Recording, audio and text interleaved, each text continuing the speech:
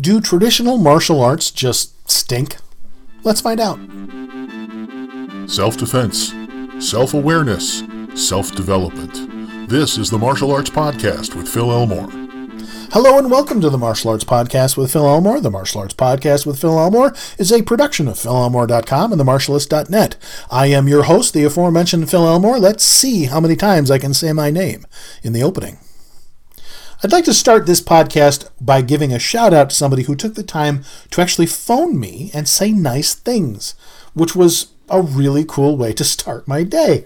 I got a phone call from a young lady who she started talking and mentioned my podcast, and because I'm so unused to having anyone listen, I was like, are you talking about my news podcast? She's like, no, your martial arts podcast. So this one.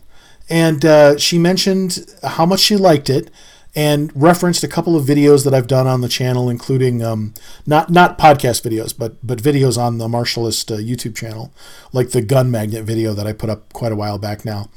And she was just really complimentary. And I can't tell you how nice it is to get that kind of encouragement, because on the whole, for one thing, it's a very small podcast. There's not a lot of feedback to begin with.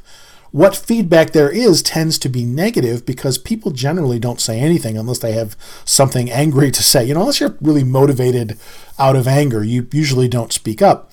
And we've used the people who criticize for content before. It usually makes for interesting content that other people like to listen to, in fact. But this was just a really genuinely nice, complimentary conversation, and I was really touched. And let's see if I have the window open here. What did I do with it? Oh, come on. You tell me I closed it? Well, let me try again to find it. Here we go. Let's see. Where's my Gmail? I know. This is fascinating audio. Let's see. Where is her email? Here it is. This was not the first message, but she said a bunch of complimentary. After our conversation, she sent me email and thanked me for taking her call. And I wrote back, and she wrote back. And this is what she said. You have so much valuable knowledge to share. It's impossible to measure. You have nuggets of gold in so many posts. I love reading them. Very rarely comment. Please continue your work. It's so valuable. I go through your posts over and over and catch something new all the time. So it just really, really nice. And to get that kind of feedback is just invaluable. It's the sort of thing that when you do this type of work, it's very easy to think, it's like opening a door and shouting into the wind. Like, is anyone listening? Does it even matter? What difference does it make if I put out a podcast or not? And I started doing both this podcast and my Surviving the News podcast because I needed to force myself to do something fun. I enjoy doing the podcast. I enjoy inflicting my opinion on you. So I started with Surviving the News quite some time ago, and then there was a big gap where I didn't do it. If you're not subscribed to Surviving the News, I'd be very flattered if you did. It's my news and commentary show where I just talk about the news and offer my insight on it, my analysis of it, for whatever that's worth. And sometimes it's a fun way to catch up with what's going on in the world. If I find particularly weird stories, I love to include them, that kind of thing. And then the Martial Arts Podcast, of course, I started that relatively recently, just this year, because I wanted to be able to offer my thoughts on the martial arts. And I couldn't quite make it fit into the news and commentary genre. It just felt like it was a little too specific, like it didn't fit. So both podcasts are available on almost every platform, wherever you get audio. Spotify, iTunes, Amazon Music, a bunch of other providers. You can subscribe via the RSS feed. If you go to survivingthenews.com, you can grab the RSS feed for that. The RSS feed for the Martial Arts Podcast with Phil Elmore. There's a web page from the service provider, and I don't usually use that for anything. And I haven't promoted it for anything. What I should probably do is register a URL and link it over, and I didn't think to do that. So maybe I'll do that. But anyway, what would I even call it? The Martial Arts Podcast with Phil Elmore is a really long URL. Anyway, if you'd subscribe to both, you'd be doing me a favor. And I'm really glad that at least one person out there is enjoying these broadcasts. So You know who you are. I'm not going to use your name because I didn't get permission, but thank you. Thank you very much. So I know she'll hear this, so hopefully that will make her happy. Because it made me happy to get that phone call. All right, let's talk about traditional martial arts. We sort of touched on this in the, I think it was the episode on Internet Tough Guys, where I talked about some of the reprehensible, amoral,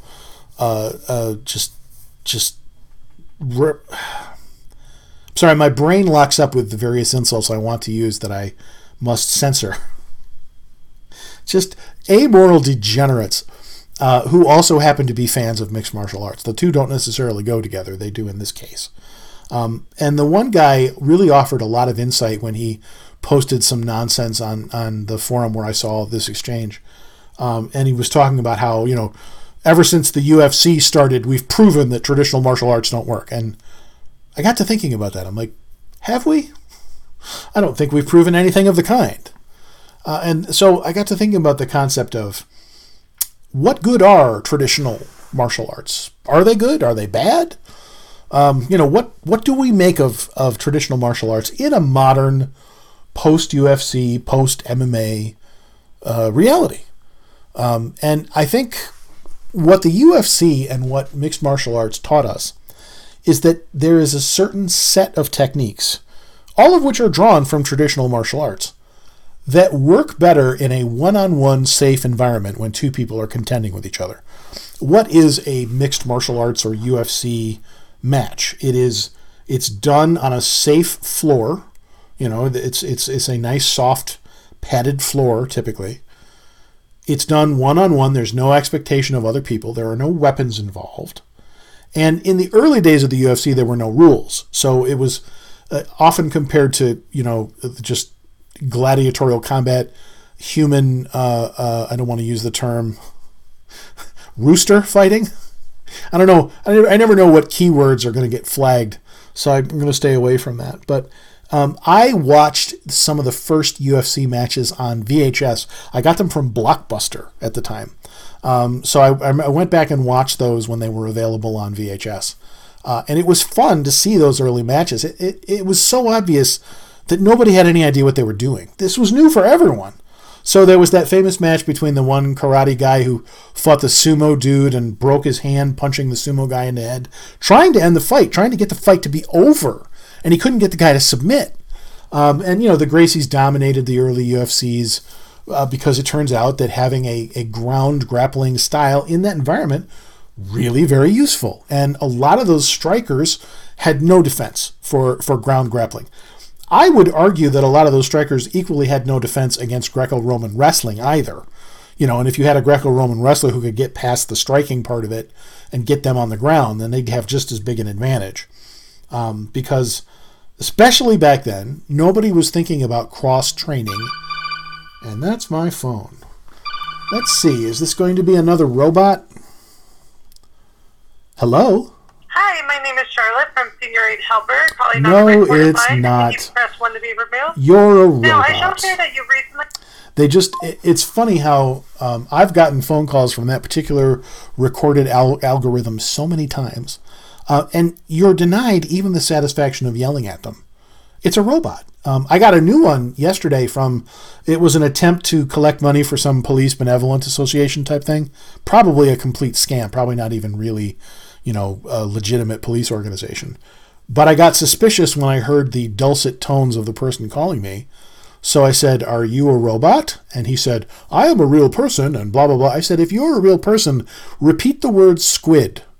As I said, "I'm a real person." I said, "If you're a real person, repeat the word squid." And he couldn't because he was a robot. And all you can do is hang up on them. You can't block the number because usually the numbers are spoofed. So you just be randomly blocking numbers of people that, I don't know, maybe might want to call you one day for real. We live in robocall hell. We really do. All of us. Anyway, as I was saying about traditional martial arts, the UFC and mixed martial arts did not prove that traditional martial arts, quote unquote, don't work. They proved that a certain set of techniques, specifically ground grappling techniques, are best for a one-on-one sporting competition where you have the symmetrical goal of defeating the other person in that context. The people who then make the leap to, well, see, MMA is proven as the best self-defense method or the only self-defense method because it's the only one that's proven, and therefore we're tough and strong and powerful, and please look at us as if we're special. Like, there's a lot of human ego wrapped up when they start making the leap to mixed martial arts, therefore is self-defense training. It's not. It never has been. But there's a lot of traditional martial arts that is not self-defense training either. There's a lot of bad martial arts out there that is not self-defense training. And, you know, I've been equally critical of traditional martial artists who eschew the use of weaponry because they find it distasteful. I'm like, well, if you're, you know, like if you're a pro gun control martial artist, you're not a martial artist at all. You're something else. You're some sort of physical practitioner of something, but you've sort of let go of the martial aspect of it, the self-defense aspect of it, because to me, without the self-defense component, martial arts are meaningless. There's no reason to do them. You know, exercise is exercise. Fitness is fitness. Personal development and growth. What are some of the other things that people say they do martial arts for? Honor and discipline. Well, fine. All of that is fine. But if what you're doing can't be used for self-defense, then it's not a martial art at all. That's always been my opinion, has been for years and years. So where does that leave us with traditional martial arts? Well, the first thing that's missing whenever anyone talks about how much traditional martial arts suck, especially in comparison to mixed martial arts and modern sporting, combative sports, we'll call them. The very first thing that everyone's missing is context. Context matters. A wrist lock, for example. You're not going to walk up to a guy on the street who's trying to mug you and immediately wrist lock him into submission like you're Steven Seagal in an action scene in one of his movies. However, when you're at, let's say, a family gathering and drunken Uncle Frank gets a little out of hand, suddenly that wrist lock can come in really handy. There was a guy whose name I've forgotten who wrote an entire book on wrist locks, who actually used a wrist lock to stop a pickpocket who was trying to pull his wallet out of his pocket. And I've forgotten that guy's name, and I feel bad that I have, because he used to put out a lot of books on like ClickBank and other affiliate sites like that. I've still got that book around here somewhere. But just because something has worked doesn't mean it will work. What do I mean by that? There was a famous troll on the various martial arts and self-defense websites back in the day, the age of the bulletin board, the age of the discussion forum. And this fellow's name was Brian Sheeran. He went by the name Bri Tai. And Bri Tai was one of the more obnoxious martial arts trolls in the online martial arts universe. It's a relatively small community. And if I remember correctly, Bri Tai's biggest claim to fame was that he'd once used a karate reverse punch, like a traditional, you know, Kia, I'm chambering one arm and bringing the other arm forward, and I'm twisting my fist and all that. Bri Tai had used a karate reverse punch, and it had been very, very effective. Well, the fact that that technique worked for him that time doesn't mean that it will work for you in another context. You have to examine, like, how likely is this technique to work? What is the percentage likelihood that this method will do what I want it to do? By the same token, just because something didn't work doesn't mean it doesn't work. Just because somebody couldn't bring something off doesn't mean it will never work necessarily. You know, it's not proof one way or another. So there's a lot of cases of there are some techniques that you could use and they would work just fine. You know, let's say chain punching. That's a good example. Chain punching can be ineffective and weak, or it can be powerful depending on how you do it and the context that you do it. I'm sure somewhere there's a guy who tried to chain punch somebody and regretted it. But the fact that he couldn't do it or didn't do it doesn't mean that chain punching never works and can't work. Context is everything. Did you use the appropriate technique at the appropriate time? It's like that closest target, closest weapon principle that I believe is used in things like Jeet Kune Do and many others. It's not unique to that. You know, you don't try to force a technique by walking into a situation going, I'm definitely going to do this technique. You use the technique that makes sense based on what's available, what targets are available, your distance and angle to the target, and the degree to which you can do that effectively kind of dictates how effective you'll be in terms of self-defense. So most people making judgments about traditional martial arts are completely ignoring context. And then they'll apply a context that is meaningless. For example, there are hilarious mixed martial arts matches between, like, I've seen at least one video of the world's most hapless looking Wing Chun guy wading in. He's doing his double Wu Sao guard and he's doing his pigeon-toed horse stance little walk into the ring with a mixed martial arts guy. And the look on the guy's face just tells you he's about to get eaten alive. That guy was not prepared. Sometimes you can just tell when two guys get in a ring that one of them wants it and the other one doesn't. And that dude, yeah, he got eaten alive. Does that mean, Wing Chun sucks and traditional martial arts suck? Well, not necessarily. It's certainly not the best approach to mixed martial arts. It's not the best approach to this type of match. I know one enormous fellow who is a mixed martial artist. I don't know if he's currently active, but he was for many, many years.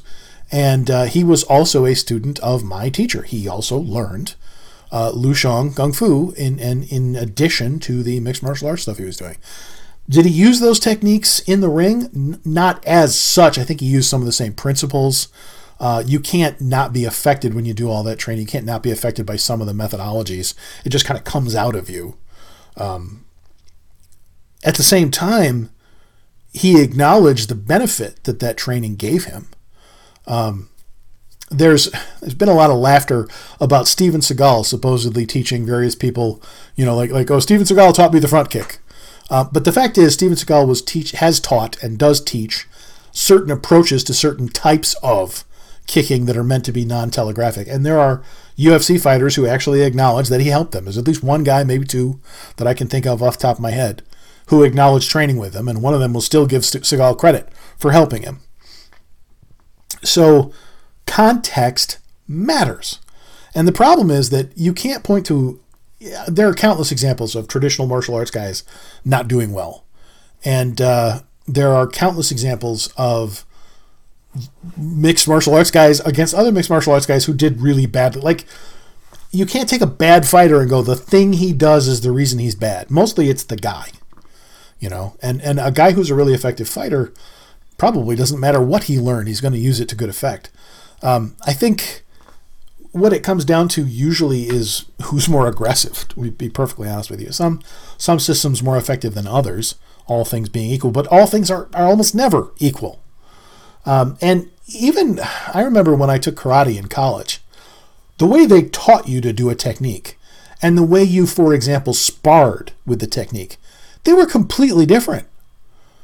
Well, not completely different, but it was very different. So it was very obvious that when I'm actually contending with a human being and I have to maintain my balance and be mobile and fight this person, then certain stances get narrower, certain techniques become closer in, the way you do certain deliveries is subtly or not so subtly different. I have a friend who does traditional karate now and has trained in multiple martial arts over the years. He's an extremely capable fighter. And the sparring he does in karate, these guys are wearing a lot of gear. They're going all out. It's rough. And you could not pay me to fight him. No, thank you. So, and that's, a lot of people, when they think of karate, they're like, oh, that's a stupid traditional martial art and it doesn't work. Oh, yeah, okay. You go get in a ring with that guy. I'm not going to. So people package deal all traditional martial arts together and then just proclaim them all stinky because of X example of traditional martial arts not working. And for every example of it not working, you can find another example of it working. I remember when I was taking Wing Chun longer ago now than I care to admit, we had a female student who had used a technique that she learned in class against someone who was essentially trying to physically assault her at a bar. And it worked. So does that mean that traditional martial arts always works? No, but it also doesn't mean that it doesn't. It's context. Did you use an appropriate technique at an appropriate level of power against an appropriate level of resistance at an appropriate time? Every martial art gets it wrong. Every martial art, including mixed martial arts. And what I mean by that is everybody's trying to force a framework onto reality, and they're all ignoring reality. Mixed martial arts matches are symmetrical. Both people have the same goal. They want to win. There's nobody who just didn't want to fight, or he wouldn't be there. So right away, that's not what reality is. That's not self-defense. Unless you're a psychopath who goes out getting into fights because he wants to, your goal in self-defense is asymmetrical. I want to just not be in this conflict. If I can avoid it by being more aware, by being sneakier, then absolutely I will. If you can ninja your way out of a conflict before it begins, so much the better. I got into, I'm not proud of this, I was going too fast on the highway, and another guy was going too fast next to me. And we essentially started competing with each other. And I don't know why, but me being ahead of him made him angry. So when I got off the highway, after outspeeding this dude, which I should not have done, he followed me. And I realized he was following me, so I pulled into a parking lot kind of behind a building, so it was sort of out of direct view. It's a public place, but it's not a public place, if you will. And I stopped and I rolled down my window. He pulled up next to me and rolled down his window. And before he could say anything, I threw him a huge thumbs up and I said, "Great race!" And he looked at me like, "What?" And I'm like, "Great race, man. You really did well." And he said, and I quote, every word of this is true, "You didn't want to fight or nothing?" And I said, "No. Why would you think that?" And his brain locked up when I didn't give him the resistance that he wanted. And he just drove away. You could see it. I was like, I don't know what to do with this. And he just drove off. And that was a case where I could have gotten out and fought him. I had weaponry. I had the means. I mean, if you're in a car and you get out of the car, you're dumb already. The car is the single best means you have to just get out of there. But instead of fighting with this guy, I chose to deploy, I don't know, I guess you'd call it social engineering, to kind of psych him out so that there wouldn't be a fight, so that he wouldn't want to. And it worked. And I'm very proud of the fact that it worked. But that's asymmetrical. He wanted to fight. I didn't want to fight. So it didn't come down to who was the better fighter. So every martial art gets that wrong by trying to force a framework onto what's happening. When in fact, in real life, self-defense is asymmetrical. One person shouldn't want to fight at all, should be trying to get out of there. I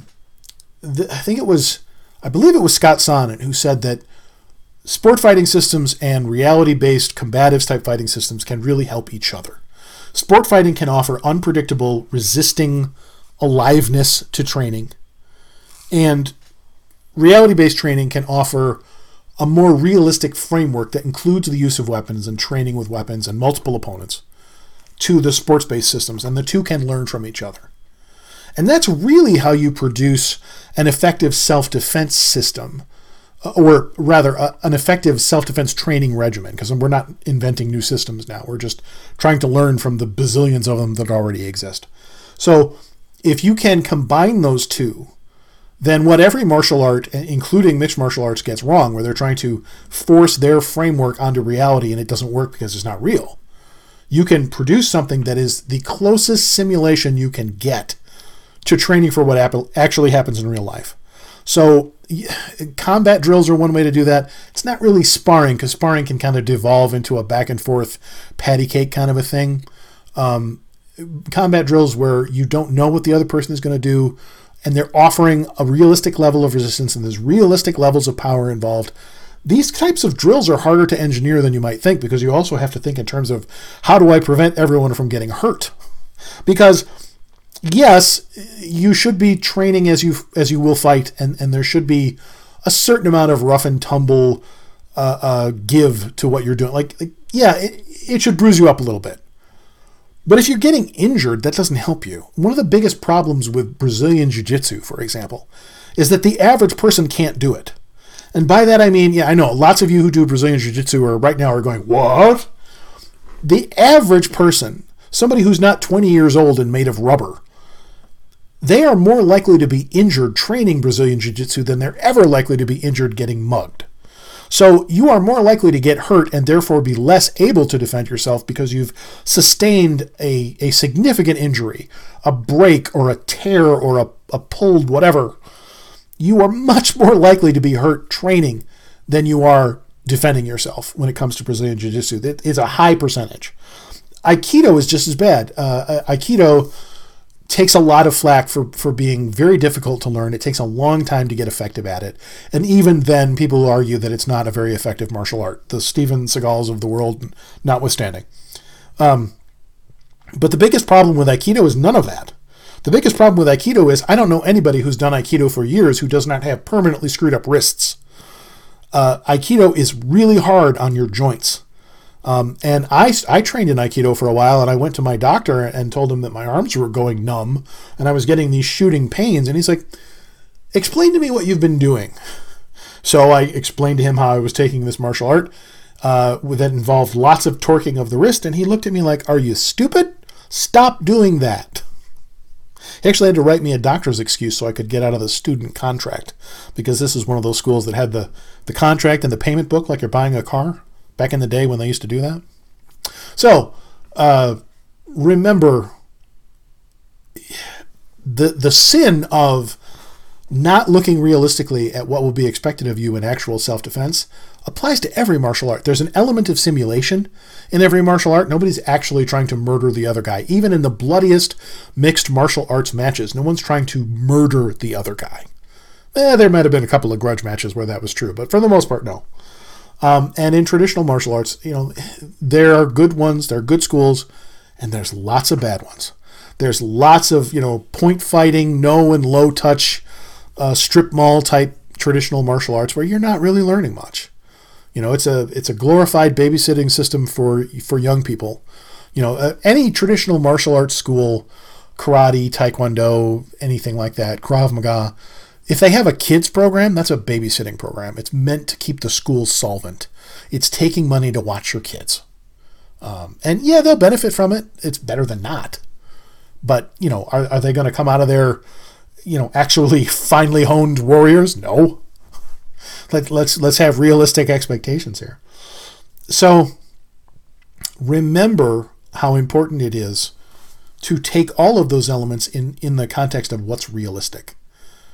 Always sort of guide your training, modify your training so that it's as realistic as it can be in terms of what you'll actually face.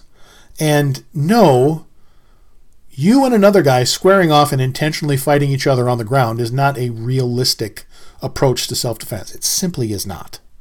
So mixed martial arts, while it has a lot going for it, it's like NASCAR.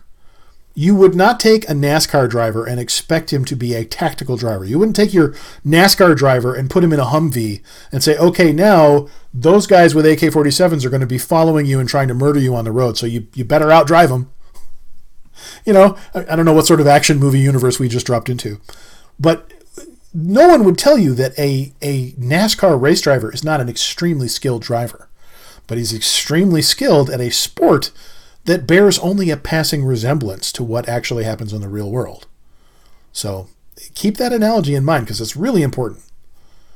Another thing to remember when it comes to what every martial art gets wrong, weapons are reality. And you hear about mixed martial arts guys getting killed all the time when it comes to real life altercations where some dirtbag had a knife, a gun. Anybody can get shot, so take the guns out of it. But there have been so many altercations where a very untrained guy with a knife was more than enough to kill a mixed martial arts guy. I wrote an article for one of the internet marketers that I worked for a number of years ago. And it was about an incident that, if I remember correctly, happened in Brazil. I could be getting the country wrong, but it was not in the United States. It was filmed. There was a traffic camera that filmed this incident. And an MMA guy, trained fighter, really good at what he did, got into a road rage incident with another guy. And you can see in the video that the MMA fighter is doing what he's trained to do, positioning himself to do the types of techniques he's used to doing. And then the other guy, I forget if he stabbed him or shot him, but he just killed him. Just dead. And it was a great example of how the real world treats mixed martial artists. If you do a Google search for just MMA killed, you will find so many results of guys who out in the real world just got murdered.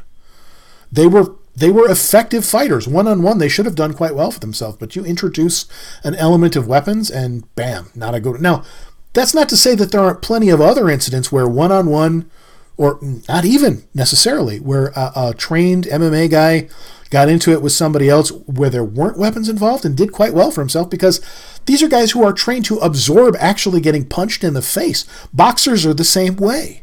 You can't take a guy who's used to taking punches and not expect him to do really well when punches start flying. If you could only train in one thing to defend yourself, you'd actually be really well off just doing boxing. But fortunately, we don't live in that weird hypothetical universe, the airless, frictionless void where high school science problems happen. So you don't have to limit yourself to just one thing. But remember that weapons are reality. So any martial art, whether it's a mixed martial arts, sports fighting, anything, that doesn't train with weapons is right away huge disadvantage. There are a lot of traditional martial arts, by contrast, that are blade aware. That's what we call them. A lot of Filipino martial arts and Silat and a bunch of other Indonesian systems. So many martial arts that start out training blades, and that's important. It's good that they do. Blade aware martial arts are, in my opinion, the most effective ones, because the knife is the single most powerful weapon you can carry that is not a gun. It is the single most powerful weapon because it does the most damage, deals the most force with the least amount of physical effort. An old, frail, infirm person armed with a sharp knife is now very capable of defending themselves against even multiple opponents. And I know that's a bold claim, but it's true. And then the most expedient martial art isn't. The most effective physical means of defending yourself is military combatives. Military combatives, especially from World War II, not now. Today, the military combatives program is essentially Brazilian Jiu-Jitsu. It's used for training aggressiveness. It's useful as a training tool. It's something that people can do in groups and with each other.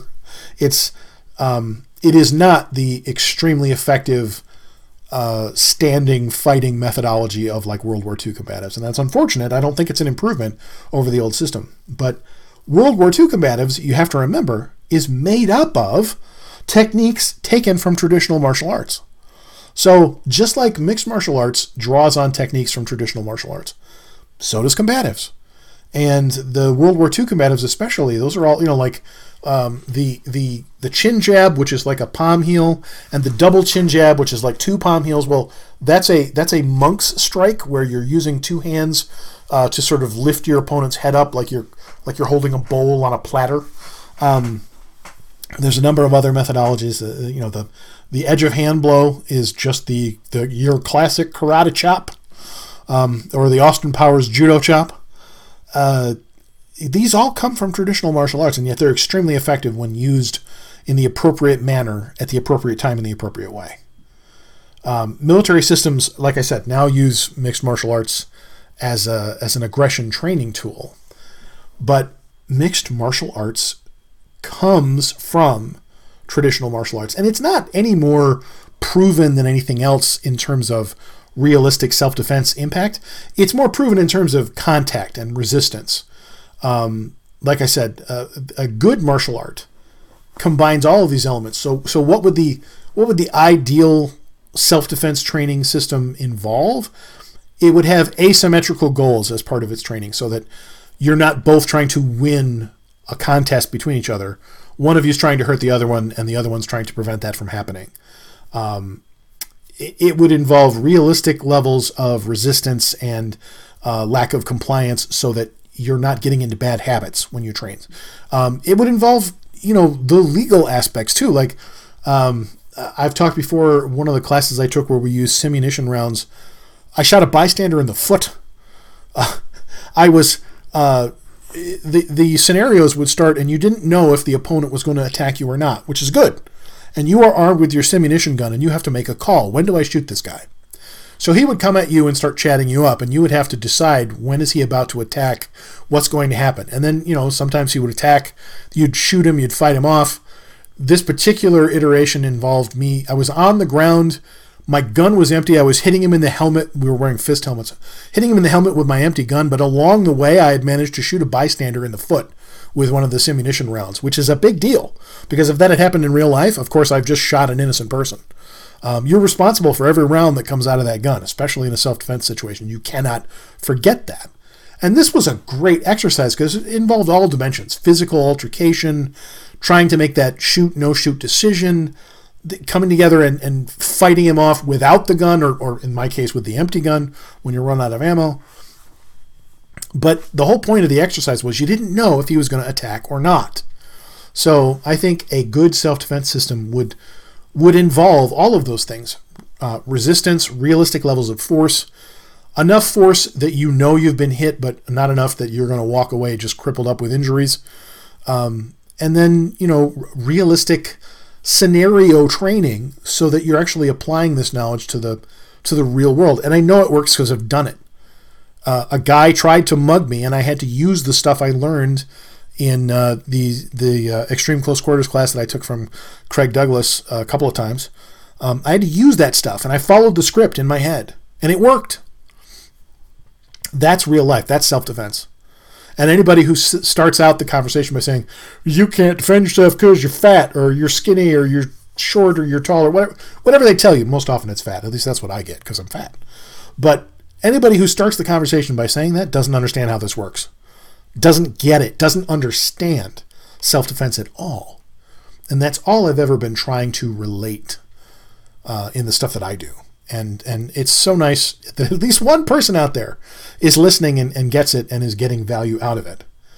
But the fact is, no, excuse me, traditional martial arts don't stink. Individual traditional martial artists might.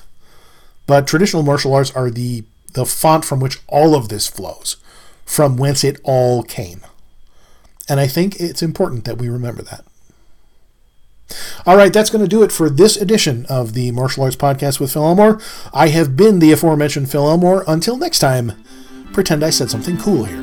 This has been the Martial Arts Podcast with Phil Elmore. Visit us online at linktree/Phil Elmore.